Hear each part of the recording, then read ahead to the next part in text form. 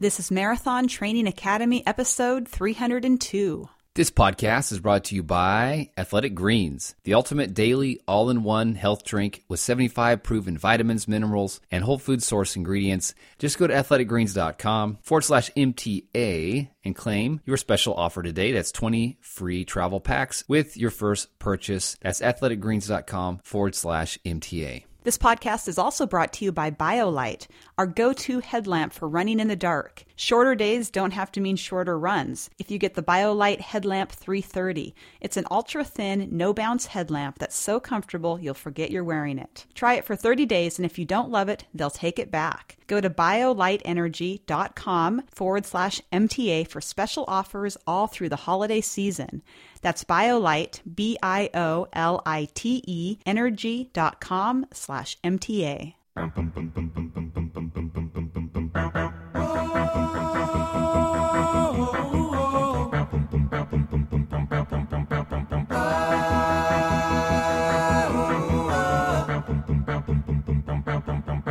Hello and welcome to the Marathon Training Academy podcast, where we inspire and empower you to conquer the marathon. I'm Trevor. And I'm Angie.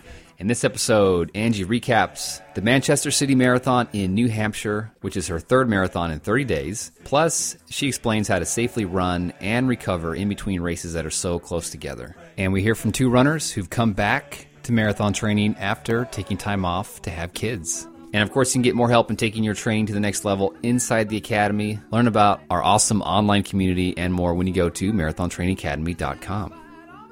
So Angie, at the very last moment, I signed up for the Philadelphia Half Marathon. And by the very last moment, you mean the day registration closed? Yeah, that's right.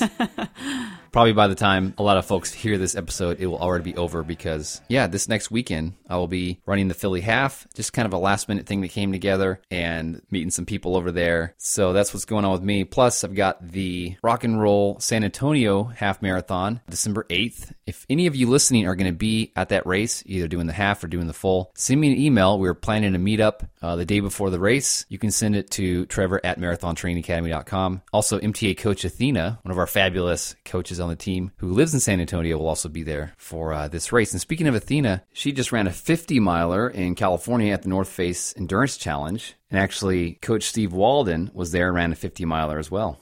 Yeah, they're both so awesome. They took on that challenging course. It looked like it was really beautiful, and we just cannot say enough good about how awesome our MTA coaches are. There was actually a few MTA members there. We had a lady from the Academy named Angie who ran her first 50K there as well. So looked like a beautiful day, lots of beautiful scenery and challenging hills.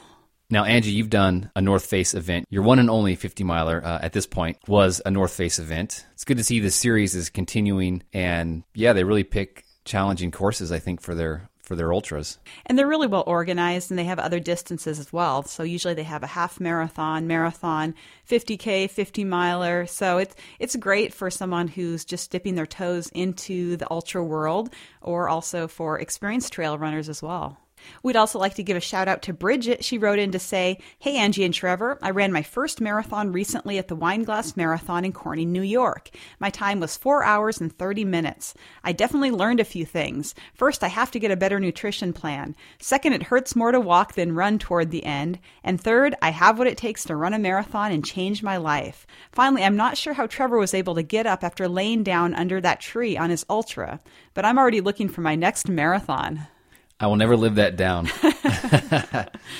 Congrats, Bridget, on running your first marathon there in Corning, and I'm sure it'll just get better from here. Half marathons will seem a lot easier now, for example, and then you can go into your second marathon if you choose to do it again, and you'll already have that mental toughness that you built from your first one. That's right. This note comes from Cassie. She says, "Hey, Angie and Trevor, my husband and I are physicians and recently completed our first marathon. We have 2 children and set a goal to run a marathon 1 year postpartum. Your podcast helped guide us on what to expect, how to fuel, and how to endure. It was great hearing your upbeat attitude, and that helped us through the training process. I am proud of my 3:50 time just 1 year out from delivering our second child, while working and making time for our family. Thank you."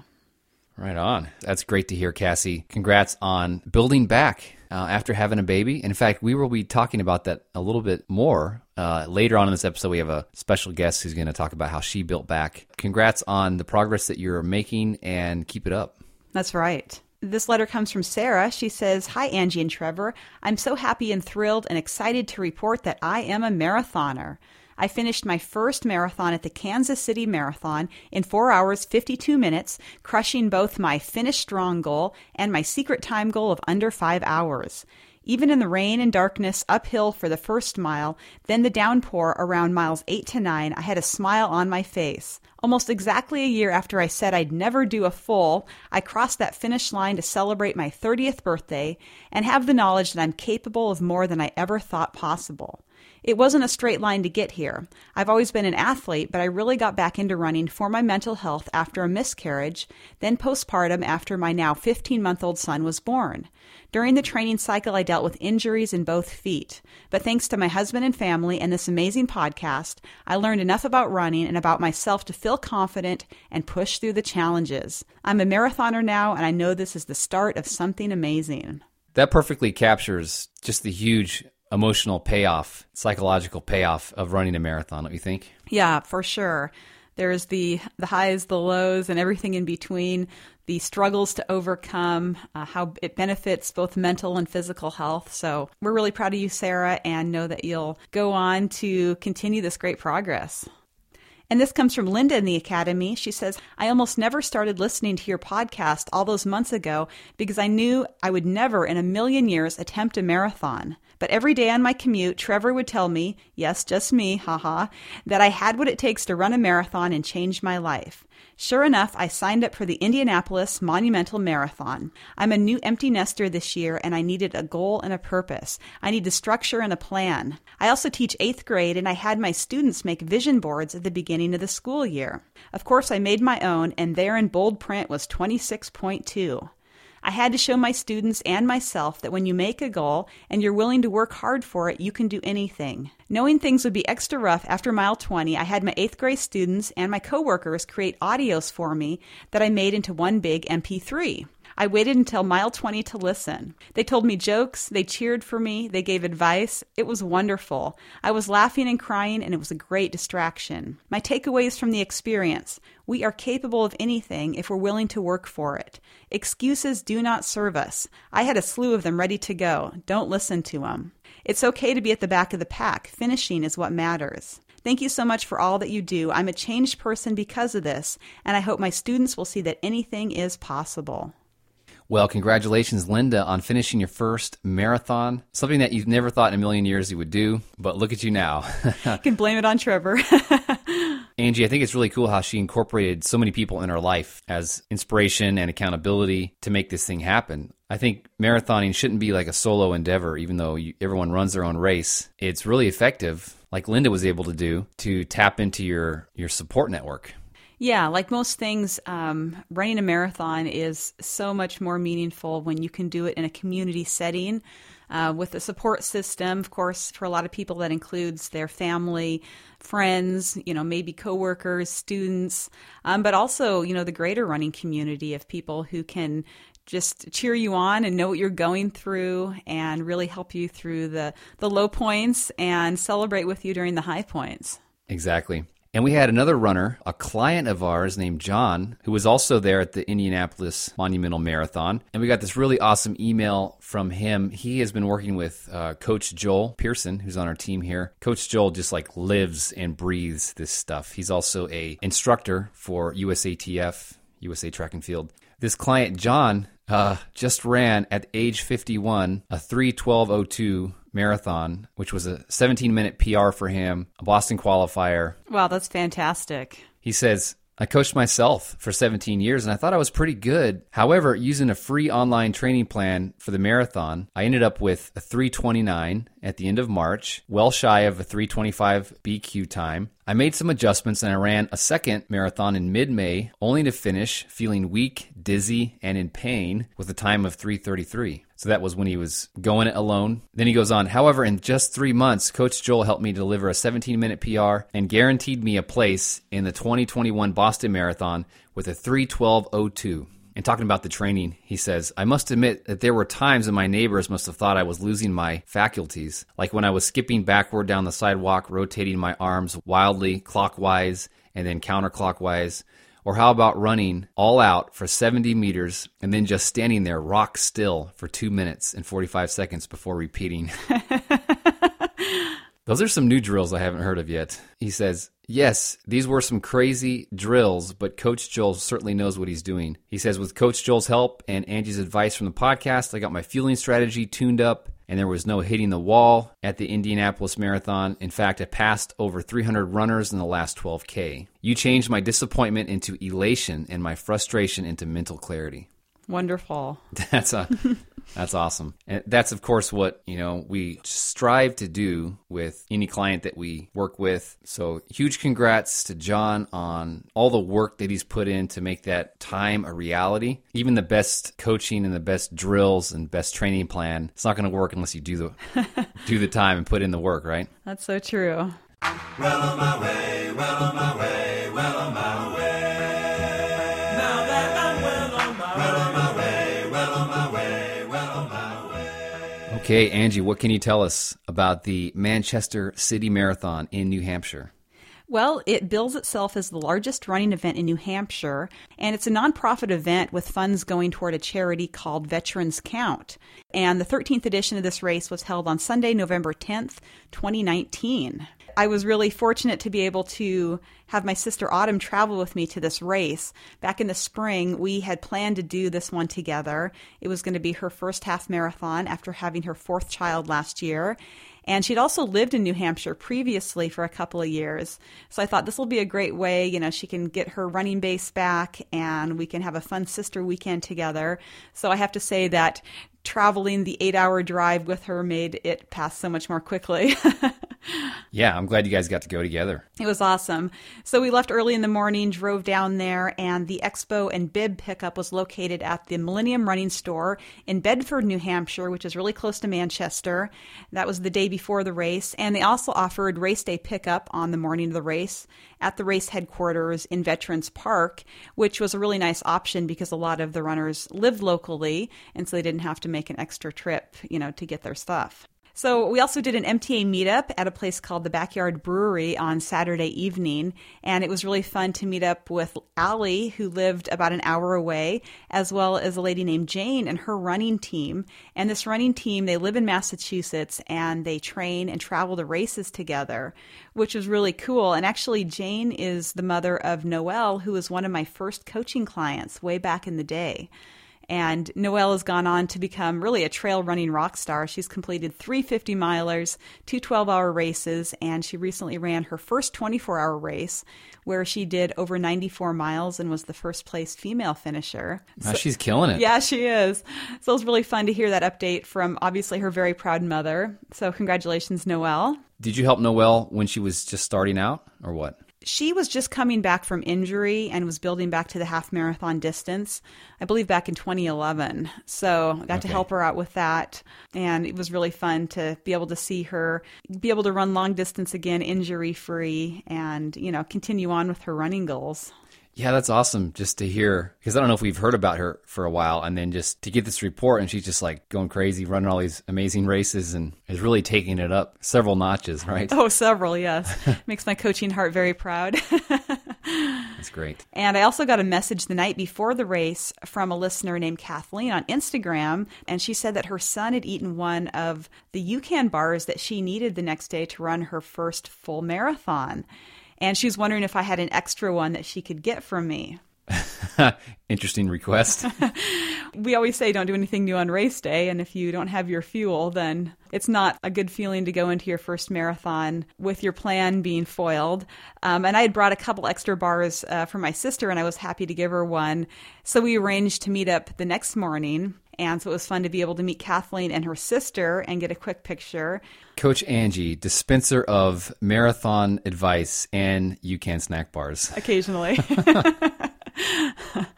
So it sounds like you had a good time meeting up with some ladies and, of course, going with your sister. Let's talk about race morning. I'm assuming you guys didn't party too hard the night before.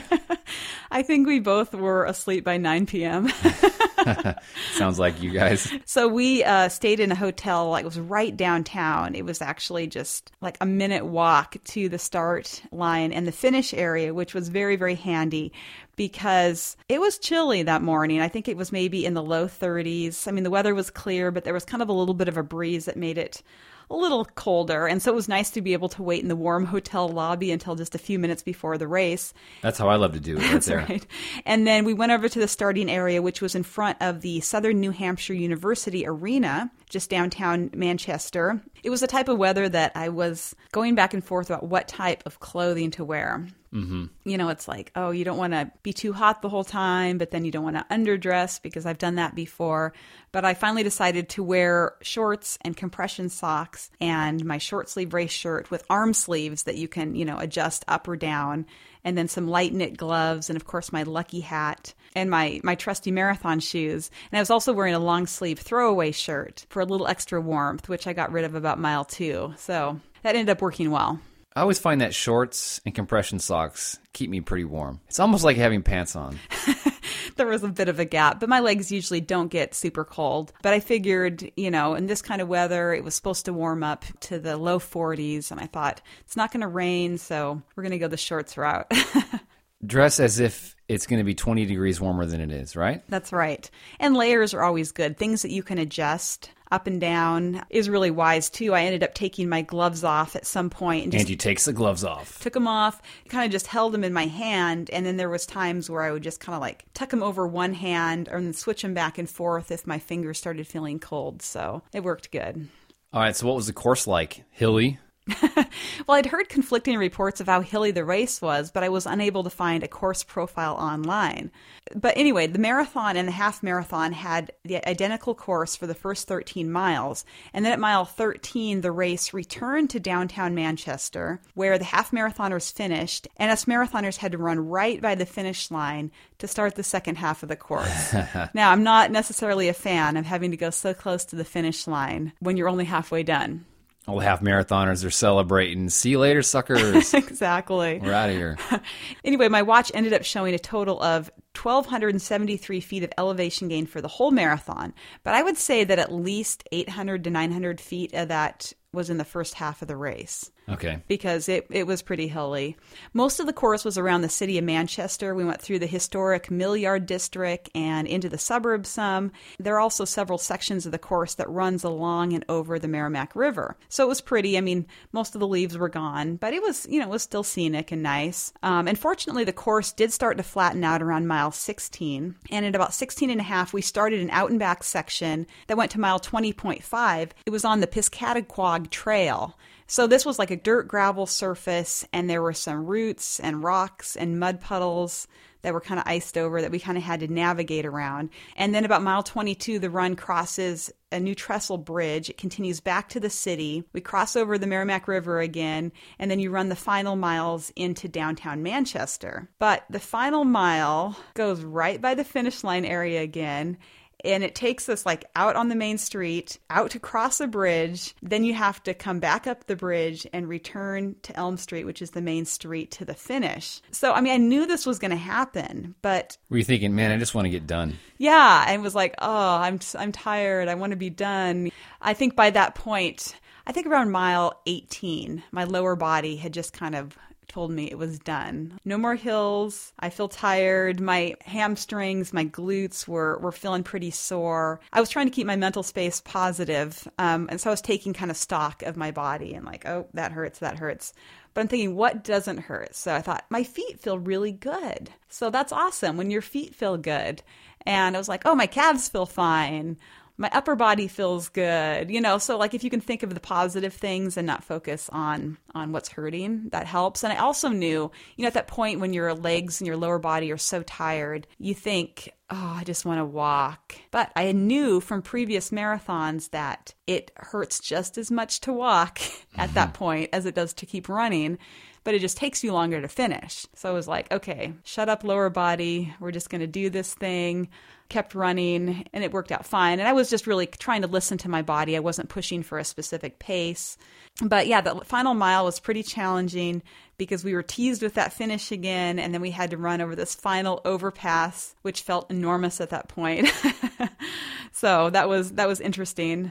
I was thinking, I wonder if the race organizers have actually run this marathon. But as far as the race goes, it was really well supported. They had official race aid stations about every 2 miles.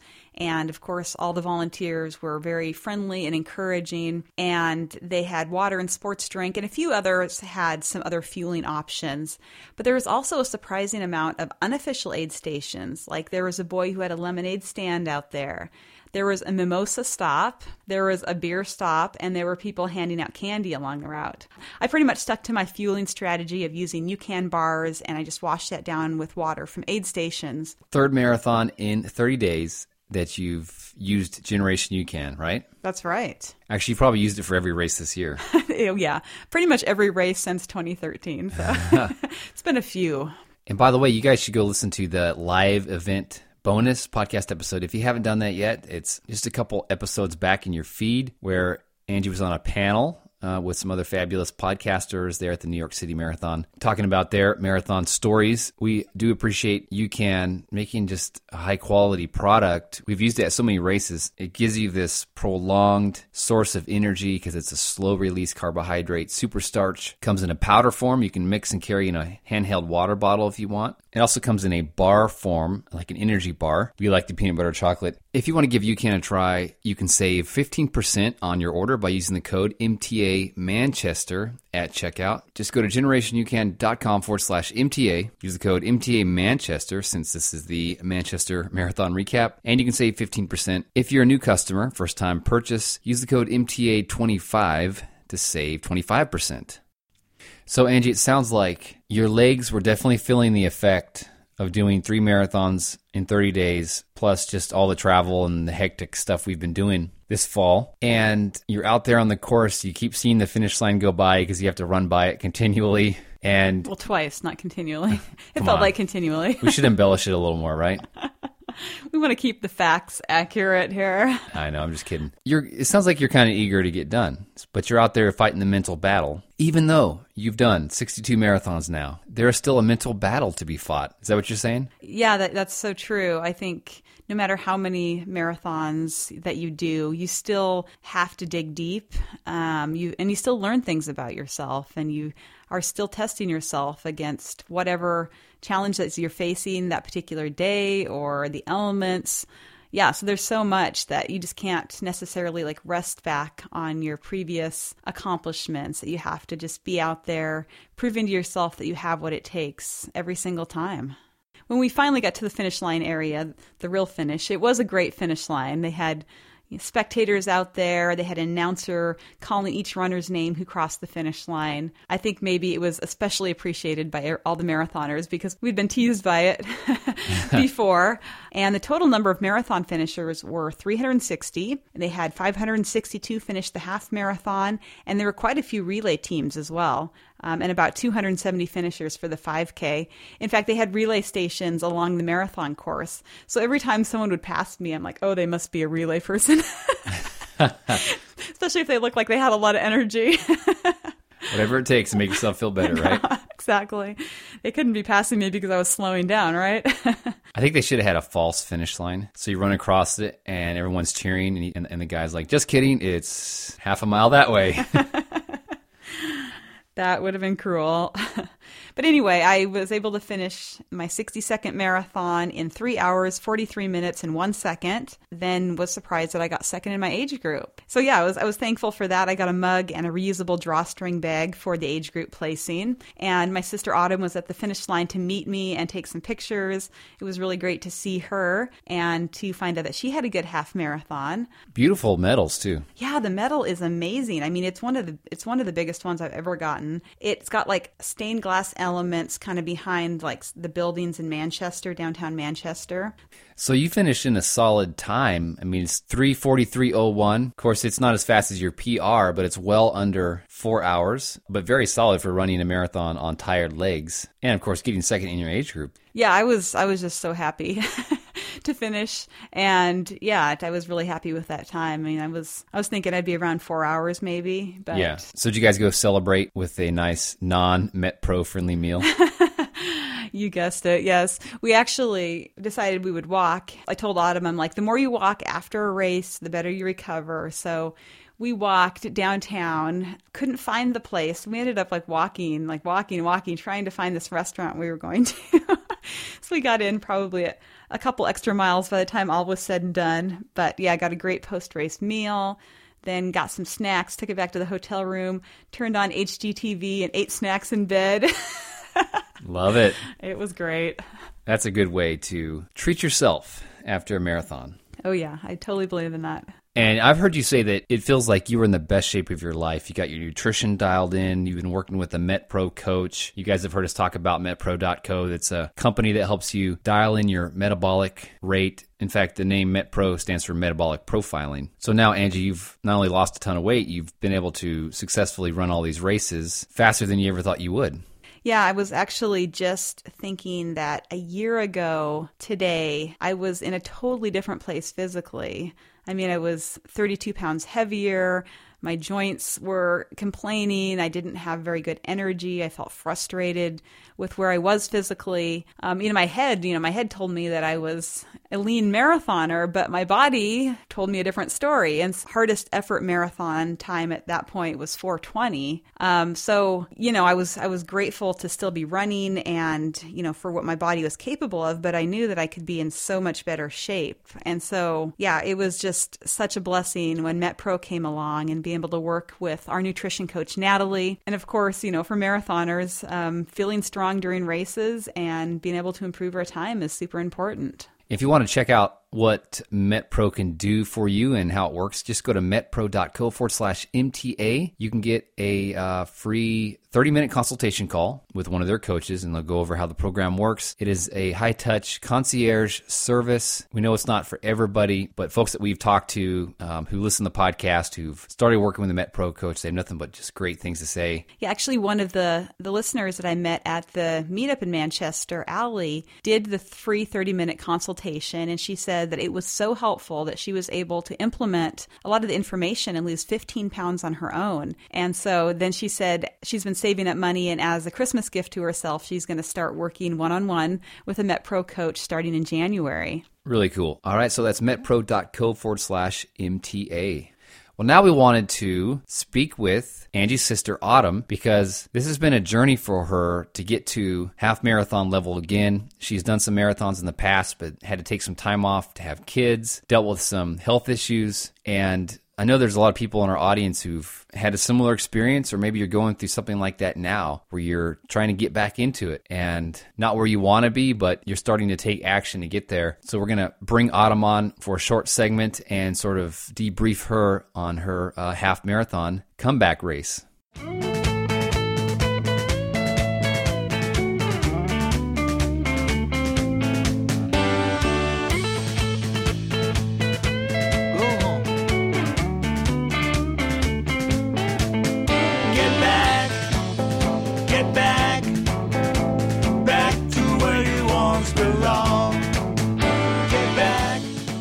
All right, joining us now, back on the MTA podcast for maybe the third time, it's Angie's sister, Autumn, who has her own theme song.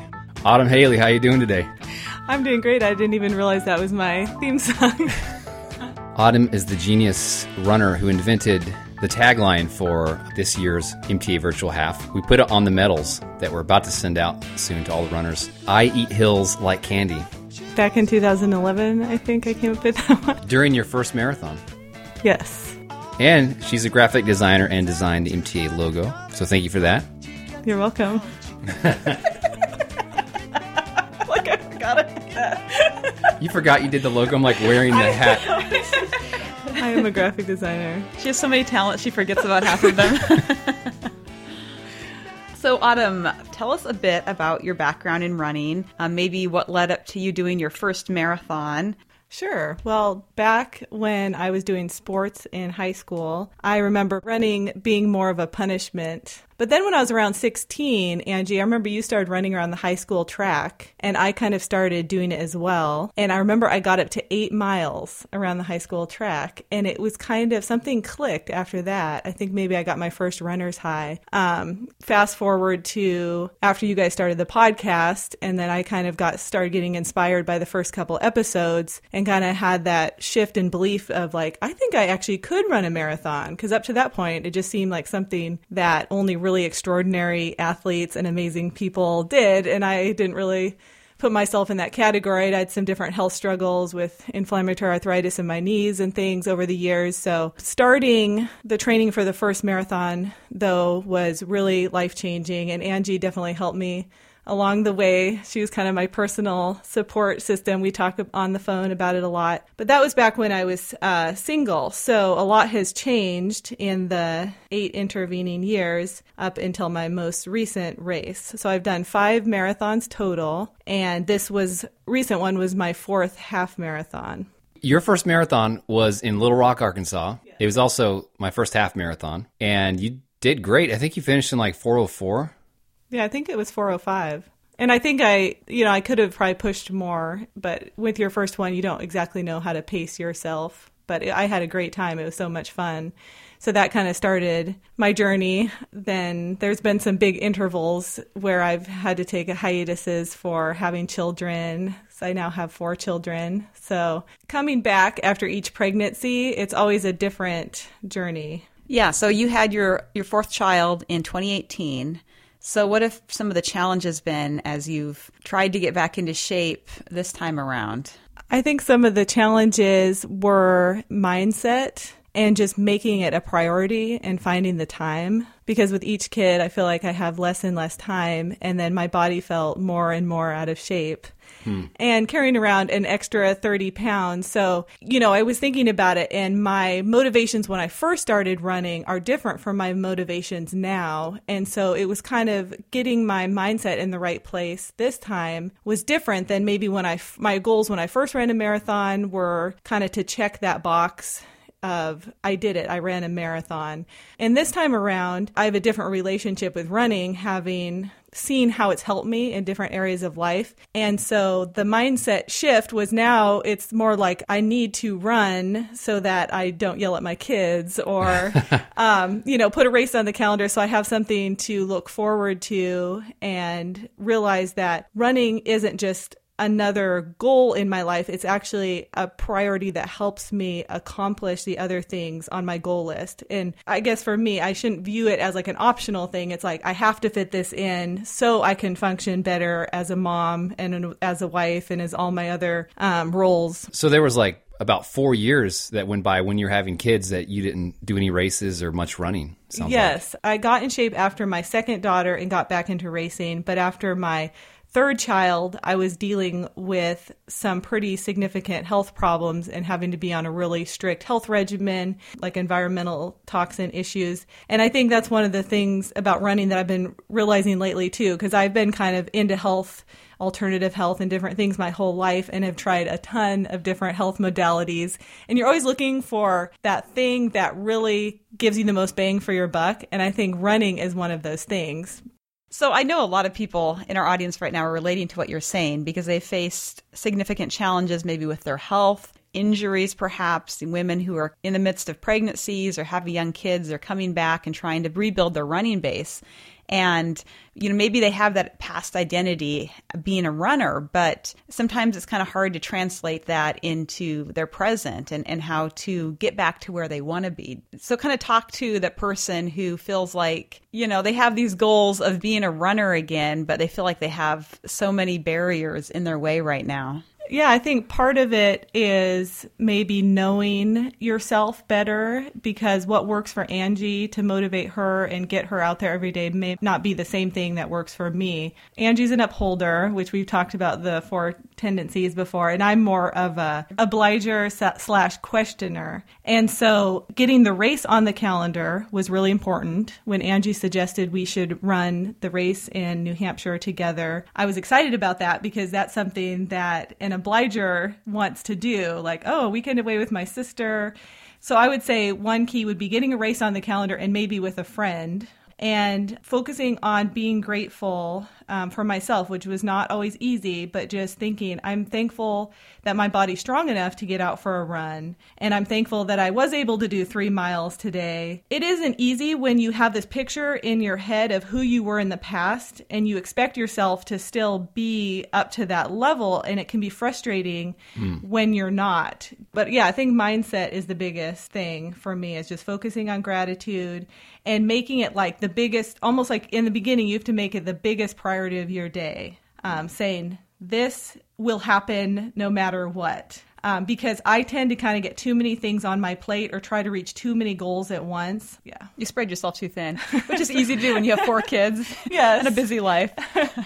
Right. And two, it can feel like, oh, I'm taking time away from my kids and away from my family to run. But shifting that mindset to say, no, I'm investing in myself and investing in them because I really am going to be a better mother to set this example for my kids. And also, one of my values is to enjoy my kids. So just recognizing those things that motivate you, that connect to your core values and keep you going, and then keeping a vision kind of who you are working towards being, while at the same time being grateful for who you are today, which can be kind of a balancing act, I think, because you don't want to be discontent thinking of that future person that you want to be. So how did your half marathon go? Even though I wasn't as adequately trained as I wanted to be, I think that the experiences of running marathons in the past and the half marathons helped me to cross the finish line. Probably one of the toughest points was at mile 3. I felt like my lungs were just going to explode. But I knew from other experiences that, you know, if it had been my first one, I might have thought, oh, if I'm feeling this way at mile 3, I'm done. I should just quit now because this is really hard. I can't do this for that many more miles. But then it ebbs and flows. Like the pain can come and go, and your body responds differently to each mile and each thing that happens. So it's basically just keeping going. And the mantra that came to me this time was, my body is a machine, switch to on. And just kind of like, I will keep going. And there was not really any question of whether I was going to finish or not. I was going to finish. I sometimes like to do these mental exercises, like reframing things, as far as I would say, like, if someone said to me, we're holding your child ransom and you have to run 13.1 miles or 26.2 miles before we'll give your child back to you, you'd be like, yeah, I'm doing it right now. Nothing will stop me. Nothing will stop you. You know you can do it. So then mentally you realize, oh, my body actually can do this if I have enough motivation. You know, it might be really painful. It might not be a good idea if you're not adequately trained for it. But just knowing that, and from the past ones that I'd done, even though I knew I wasn't adequately trained, maybe to the point I wanted to be, I knew I could do it and kept the positive thoughts going and just tried to enjoy it. Even though there were some hills, I think I walked up maybe 3 hills. It was a really hilly race, wasn't it? I have to break in here. The first half of this race was very hilly. I think from like mile 3 to 5, it was pretty much just like uphill. So it was normal, you know, to feel like your lungs were going to explode. I was thinking about you thinking, oh man, this is pretty challenging. Not that we haven't run hills, but you know, it's a challenging race for your first kind of comeback race. So I was just so proud of you. And I saw you went after I finished, and you finished in 2:19, which was amazing. So yeah, I think you rocked it. And when you say you didn't train like you wanted to, what was your longest long run? 8 miles. That's not advisable. No, that's why this is what not to do with automating. That's all right. And I was kind of nervous for you too, because you had mentioned that your training hadn't gone, 100%. You were kind of following the Trevor training style, do about 50% of the plan. By the way, folks, we recommend the Angie training style. Check all the boxes off, 100%. Yes. Lots of gold stars on the star chart. But it's interesting to hear that, you knew how to listen to your body, so nothing broke down. You finished injury-free, and you had that mental toughness, those reserves from doing 5 marathons back in the day that you know how to push wisely. And you do have a race on the calendar, not a big race, but we're both doing the local turkey trot on Thanksgiving morning. Right. I signed up for it and I was like, hey, Autumn, you should sign up for it too. Peer pressure. And then Autumn, you also signed our other sister up. Yes, I did. Who doesn't really, she runs occasionally, walks. Mm-hmm. She's never done a race before. This is going to be her first race. So we're all going to do it. So you guys just signed Amy up without telling her? Yes. We told her yesterday. We're like, by the way, for Thanksgiving, bring your running shoes and a sports bra. All right. So here's what you do, folks. Just sign your relatives up for a 5K on Thanksgiving Day. And if they try to back out, just say, oh, okay, I thought your health and well-being was important to you. You don't get any turkey until you finish this race. Sign up the guy like the uncle who never exercises. No, we don't want massive heart attacks on Thanksgiving Day. Unless you do this, you cannot eat today. Turkey is for winners. Who cares about turkey? What about the pie? Yeah. That's right. Oh, this is the 5K pie. Sorry. Show me your 5K medal. Well, congrats, Autumn, on a solid comeback half marathon and keeping it real. And Angie, I remember when you'd already done a couple marathons and then our youngest son was born and you pretty much had to rebuild your base, starting with being able to run 1 mile. Yeah, I couldn't run during the majority of the pregnancy because I had round ligament pain. It was just too painful. So yeah, it was rough coming back for sure. And actually, your first marathon, Autumn, was my comeback after baby marathon. That's right. So there was a lot of firsts on many levels. Yes. Trevor's first half, your first marathon, my first comeback from baby marathon. So Well, I'm grateful to be on. I'm grateful to be part of the community of runners. Awesome.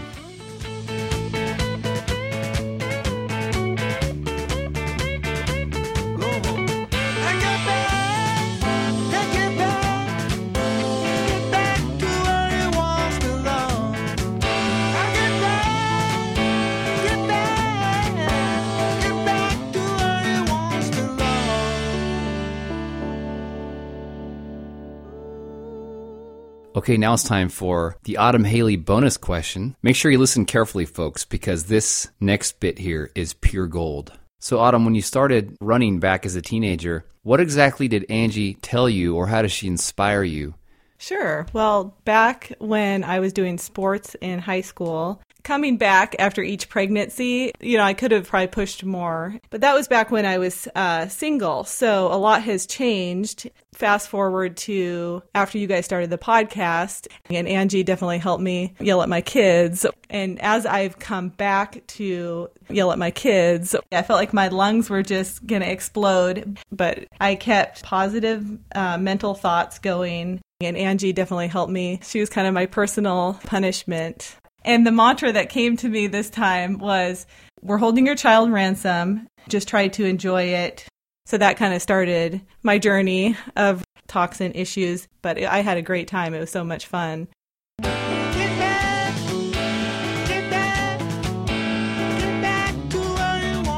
Well, we apologize for Autumn's rambling and incoherent sentences.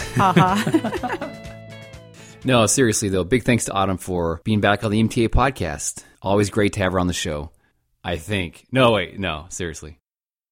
Well, in just a moment, Angie's going to explain how you can safely and effectively run marathons that are close together and to recover in between so that you can safely get across the finish line without injury. Before we do that, we'd like to thank this episode's sponsor, Athletic Greens. Yes, you know that I'm a person of routines, and one of my morning routines is taking Athletic Greens. I love it because it just gives me a burst of energy to start the day. It's great for digestion. It's great for covering your nutritional bases. It gives you over 75 proven vitamins, minerals, and whole food sourced ingredients. So it's a great way to get that comprehensive nutrition. And I love the travel packs to take with me when I'm traveling because sometimes it's hard to get in a good number of salads when you travel. It's true.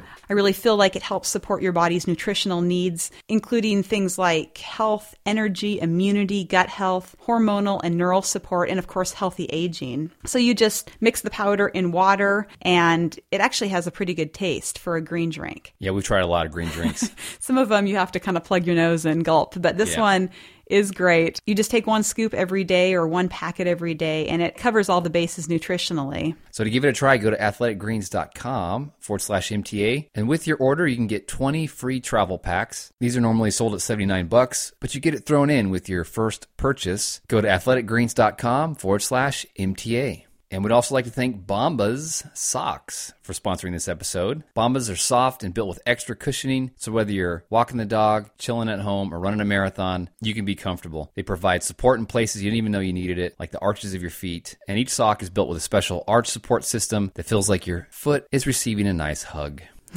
That's right. So if you're still wearing the same old uncomfortable socks, it is time to upgrade to Bombas. They get heavy rotation in my sock drawer. In fact, if I don't have any more, then I have to go to the laundry room to dig some out.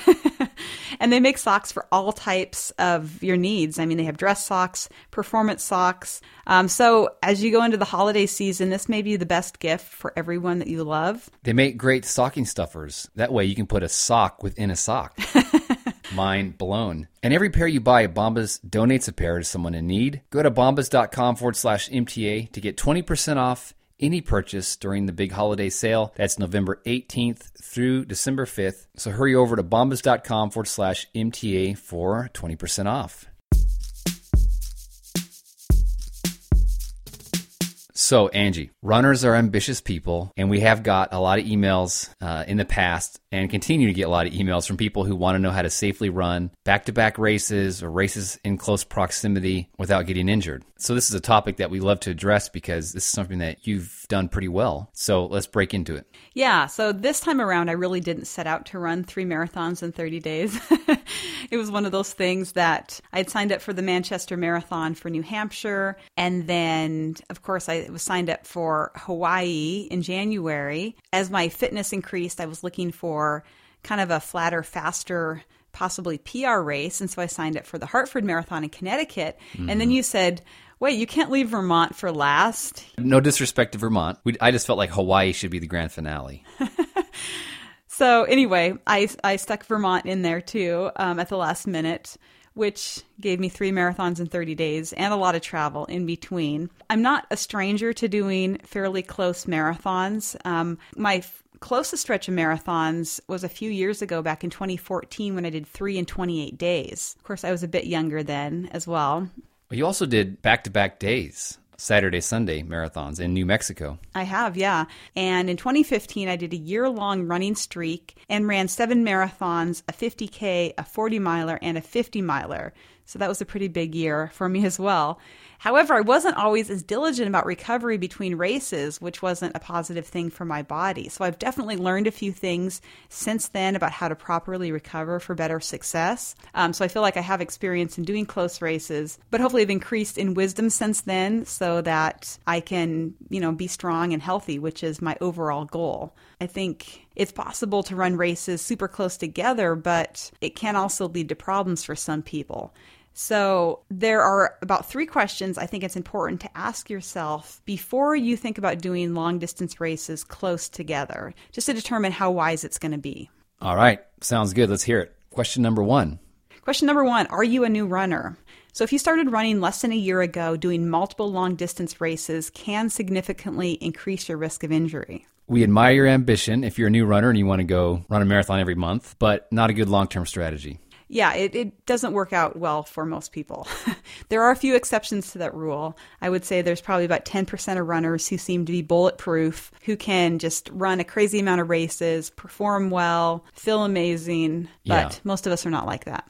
I just got to hear Gene Dykes speak at a college here in our town.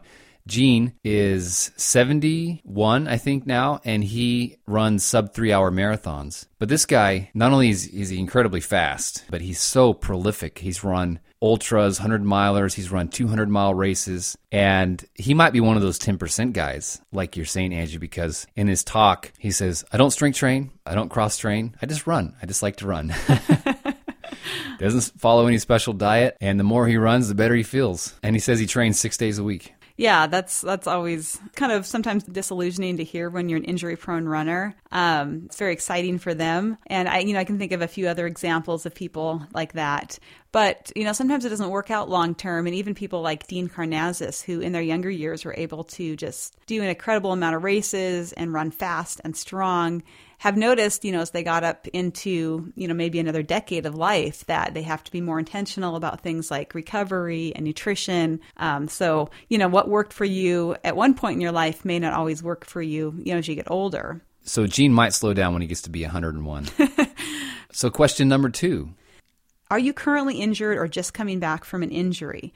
Many issues with injury can be prolonged or exacerbated without adequate rest time. So not a wise idea if you're just coming off an injury or you're currently dealing with an injury to try to do a lot of races.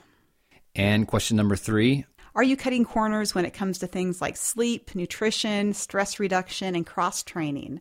If you're not supporting your body well, then doing multiple races will probably just increase your overall stress and also hinder recovery. So if you can answer no to all those questions, then it's probably fine that you run multiple races close together. But there are some things that you want to keep in mind to stay healthy and to be successful in your race goals. Okay, so if you were able to answer no to all those questions, you're not a new runner, you're not currently injured, you're not cutting corners, here is how to effectively do this. Angie's going to go over 3 points. That's right. The first one is don't race every marathon, or we can say half marathon, or 5K, whatever distance that you're doing. Most people can't give 100% effort successfully with multiple races close together. So it's good to have various goals besides fast times. Maybe it's running with friends. Maybe it's not overly focusing on pace and just running by feel or effort. And maybe it's just having fun along the way, things like having goals to run in different states or maybe different countries. There's a number of reasons that people do races other than just trying to get fast times. So kind of focus on things other than pace if you're trying to do a lot of races close together. When I did this recent stretch of close marathons, my A race, so the one I was really dialing in, was my first marathon in Hartford where I got a new PR. But my goal for these other marathons was simply to feel strong, to listen to my body, and go the distance. Number 2 is to incorporate a reverse taper between races. Most of us are familiar with tapering before a marathon. This is where you gradually reduce the amount and intensity of your training leading up to race day so that your body is feeling well rested and you're ready to give a great effort. A reverse taper means that you take it easy post-race and you gradually build back the amount and intensity of training according to what your body can handle. So this is going to be different for everyone because people are at different levels depending on the races they do and the intensity of the race. So if you're doing a marathon or a half marathon every 2 to 3 weeks, this may mean that you're not doing long runs in between races, maybe other than some short runs. Good ways to recover post-marathon include lots of walking, things like stretching, gentle yoga, foam rolling, cycling, swimming, and other low-impact, non-intense activities. I also find that runners recover more quickly if they keep their effort level easy or in zone 2 for the first couple of weeks post-marathon. So it's important to have active recovery, but you don't want to be stressing your body out before it has fully recovered from the previous race effort. And the third thing is to have a plan for recovery that you start post-race. So this is going to include things like getting extra rest, gentle active recovery, like I talked about earlier, things like foam rolling, stretching, yoga, massage, maybe cold therapy, Epsom salt baths, wearing compression gear, eating foods that decrease inflammation, consuming plenty of protein to help your muscles recover, and limiting things like sugar, fried foods, and alcohol. So if you prolong your celebrating, especially when it comes to food and drink, too long post-race, it's going to hinder how you recover and, of course, long-term strength and health of your body. So I'm all for balance and enjoying great meals and snacks for a couple of days after the race. But then it really is important to rein it in within a reasonable framework if you want to give your body the best possible support. So what does that look like for you? So usually the day of the race, I eat whatever I want. This last marathon, I went out and I had burger and fries afterwards because it just sounded good. I had a celebratory alcoholic drink, and I don't really drink alcohol very frequently because my body doesn't really respond that well to it. And then I got a tub of Ben & Jerry's. Ooh. And I may have eaten it all in one sitting. You know, they come in a pint, right? Right. It's almost too much to eat in one sitting, but it's not quite enough that you want to like put it away and eat on it for 2 days. So you kind of like got to go all in and just eat it all. It's far too easy for me to go all in, so which is why I limit that kind of thing. And then the next day, I pretty much mostly got back on my meal plan. I mean, I had a few other, little snack items that I might not normally have. But by day 3 after the marathon, I was, just back to eating the way I usually eat with MetPro and feeling pretty good. So that's what it looks like for me. But it's like if you celebrate too much surrounding the race period, you're not going to feel very good and you're not going to perform very well, when your next race comes along. So you really have to be mindful of that. See, the way my life is, it's just one continual post-race party with other races thrown in as part of the party. Your life is just one big party, basically. So I feel really privileged to have had such a strong fall race season, be able to run 3 marathons so close together. I did realize that I did a lot of close marathons back in my 30s. This may not be the greatest strategy for me now that I'm in my 40s. I'm not necessarily eager to do so many marathons close together because I like to really savor the training experience and the race experience a little bit more. But I was really happy at how my body held up. And I'm going to be taking about 3 weeks off from training before I start to ramp up again before my 50th state in January, and hopefully come back for another strong marathon then. So right now we're in the you taking 3 weeks off phase. That's right. And you're down here like doing squats with weights this morning, like hitting it hard, sweating to the oldies. Well, I mean, I really feel like for me in, little off seasons, I do like to really strength train because sometimes when you're tapering for a marathon, you obviously don't want to be doing any tough strength training right before the race. And then for maybe the week after the race, you want to let your body recover and let any residual soreness go away. Now that my energy levels are feeling back to normal and my muscles are all feeling good, I'm definitely in these 3 weeks going to be doing plenty of strength training. So there you go, folks. It is possible to do back-to-back races or races in close proximity. If you play it smart, make sure you don't try to race every time. Just go out and run easy. Maybe only have one goal race. Then you can incorporate a reverse taper in between, like Angie was talking about. It's not like you have to do a bunch of long runs in between these races. Once you get into marathon shape, it's fairly simple to maintain. It's a lot easier than just building up to marathon shape from zero. And of course, have an intentional recovery plan that starts post-race. Have some fun, celebrate, but get back to business, the business of recovery afterwards. You can make it happen. And we always love connecting with runners out there who are making it happen, people in our audience, people that we meet at races. And between now and February of next year, when the podcast will officially be 10 years old, we've been rounding up listeners who've been with us for the whole time just to hear their story and what keeps them going. So I got a quick soundbite here for you with longtime listener Nicole Johnson, and this fits well with the theme of getting back into long-distance running. All right, I am speaking now with Nicole Johnson, who is in Minnesota. Nicole, how you doing? Good. So you started listening to the podcast way back in the day, 2010. Back then, it seems like a lot of people didn't even know what podcasts were. Yeah, I stumbled across it when I was training for my second or third marathon. My first marathon was in 2009, and I was doing a lot of cross-country traveling between Colorado and Minnesota. So I was looking for things to listen to, and I came across your podcast. And do you remember what attracted you to the podcast originally? I was looking for anything running and marathon related, just to listen to and kind of get me excited about upcoming races. So what do you do there in Minnesota?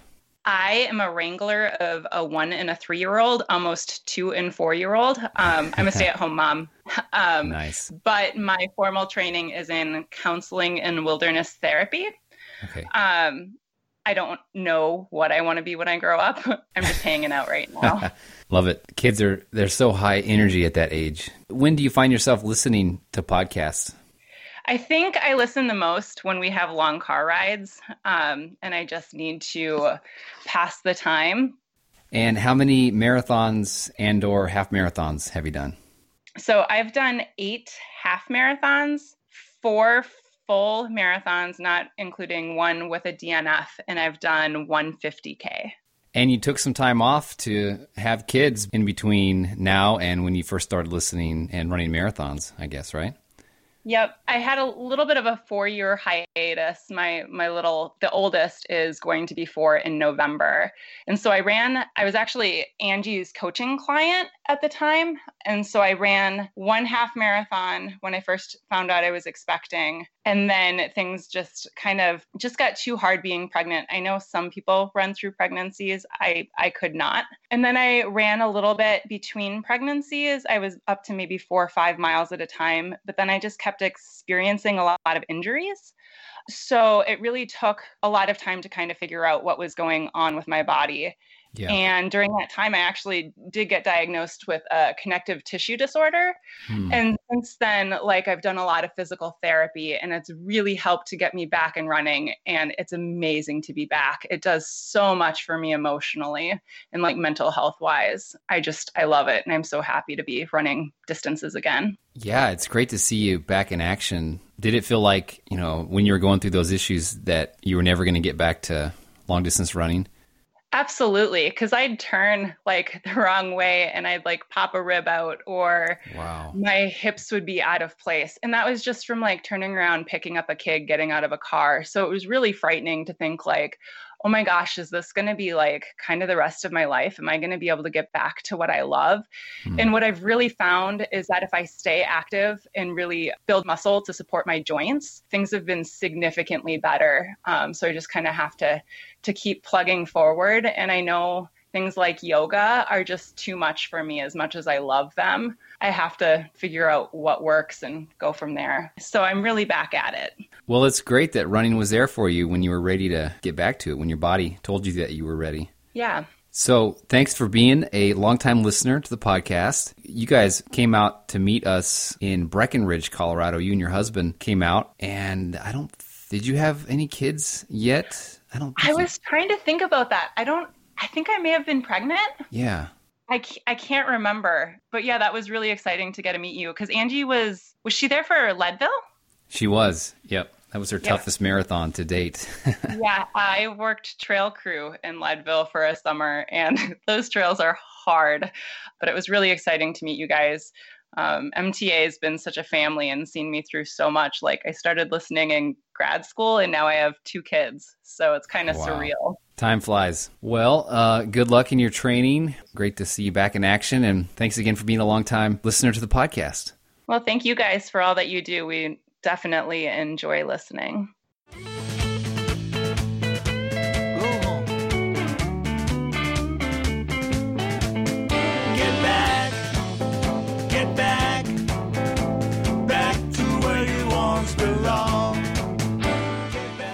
Well, it was nice to speak with Nicole, and on November 8th, she ran the MTA Virtual Half, and she posted in the group, "Guys, I haven't run this far since I was pregnant with my first, over 4 years ago. I did it, and not in optimal conditions. It was 23 degrees with a light wind, and she finished in 2:19:46. So huge congrats, Nicole, on building back your fitness and getting to half marathon level, and here's to your continued success. And thanks again to Generation UCAN for sponsoring this episode. Of course, you can try their products at a discount with the code MTA Manchester. And thank you, everyone, for being a listener to the MTA podcast and a subscriber. If we can help you in any way, let us know. We have a contact form on our website. Also, in the Academy, lots of resources, training plans, back podcast episodes, and support from our coaches and community. You can learn more about membership when you visit us at marathontrainingacademy.com. It's so great to be on this journey with you. No matter where you're at, just keep taking action in your health. And remember, you have what it takes to run a marathon and change your life.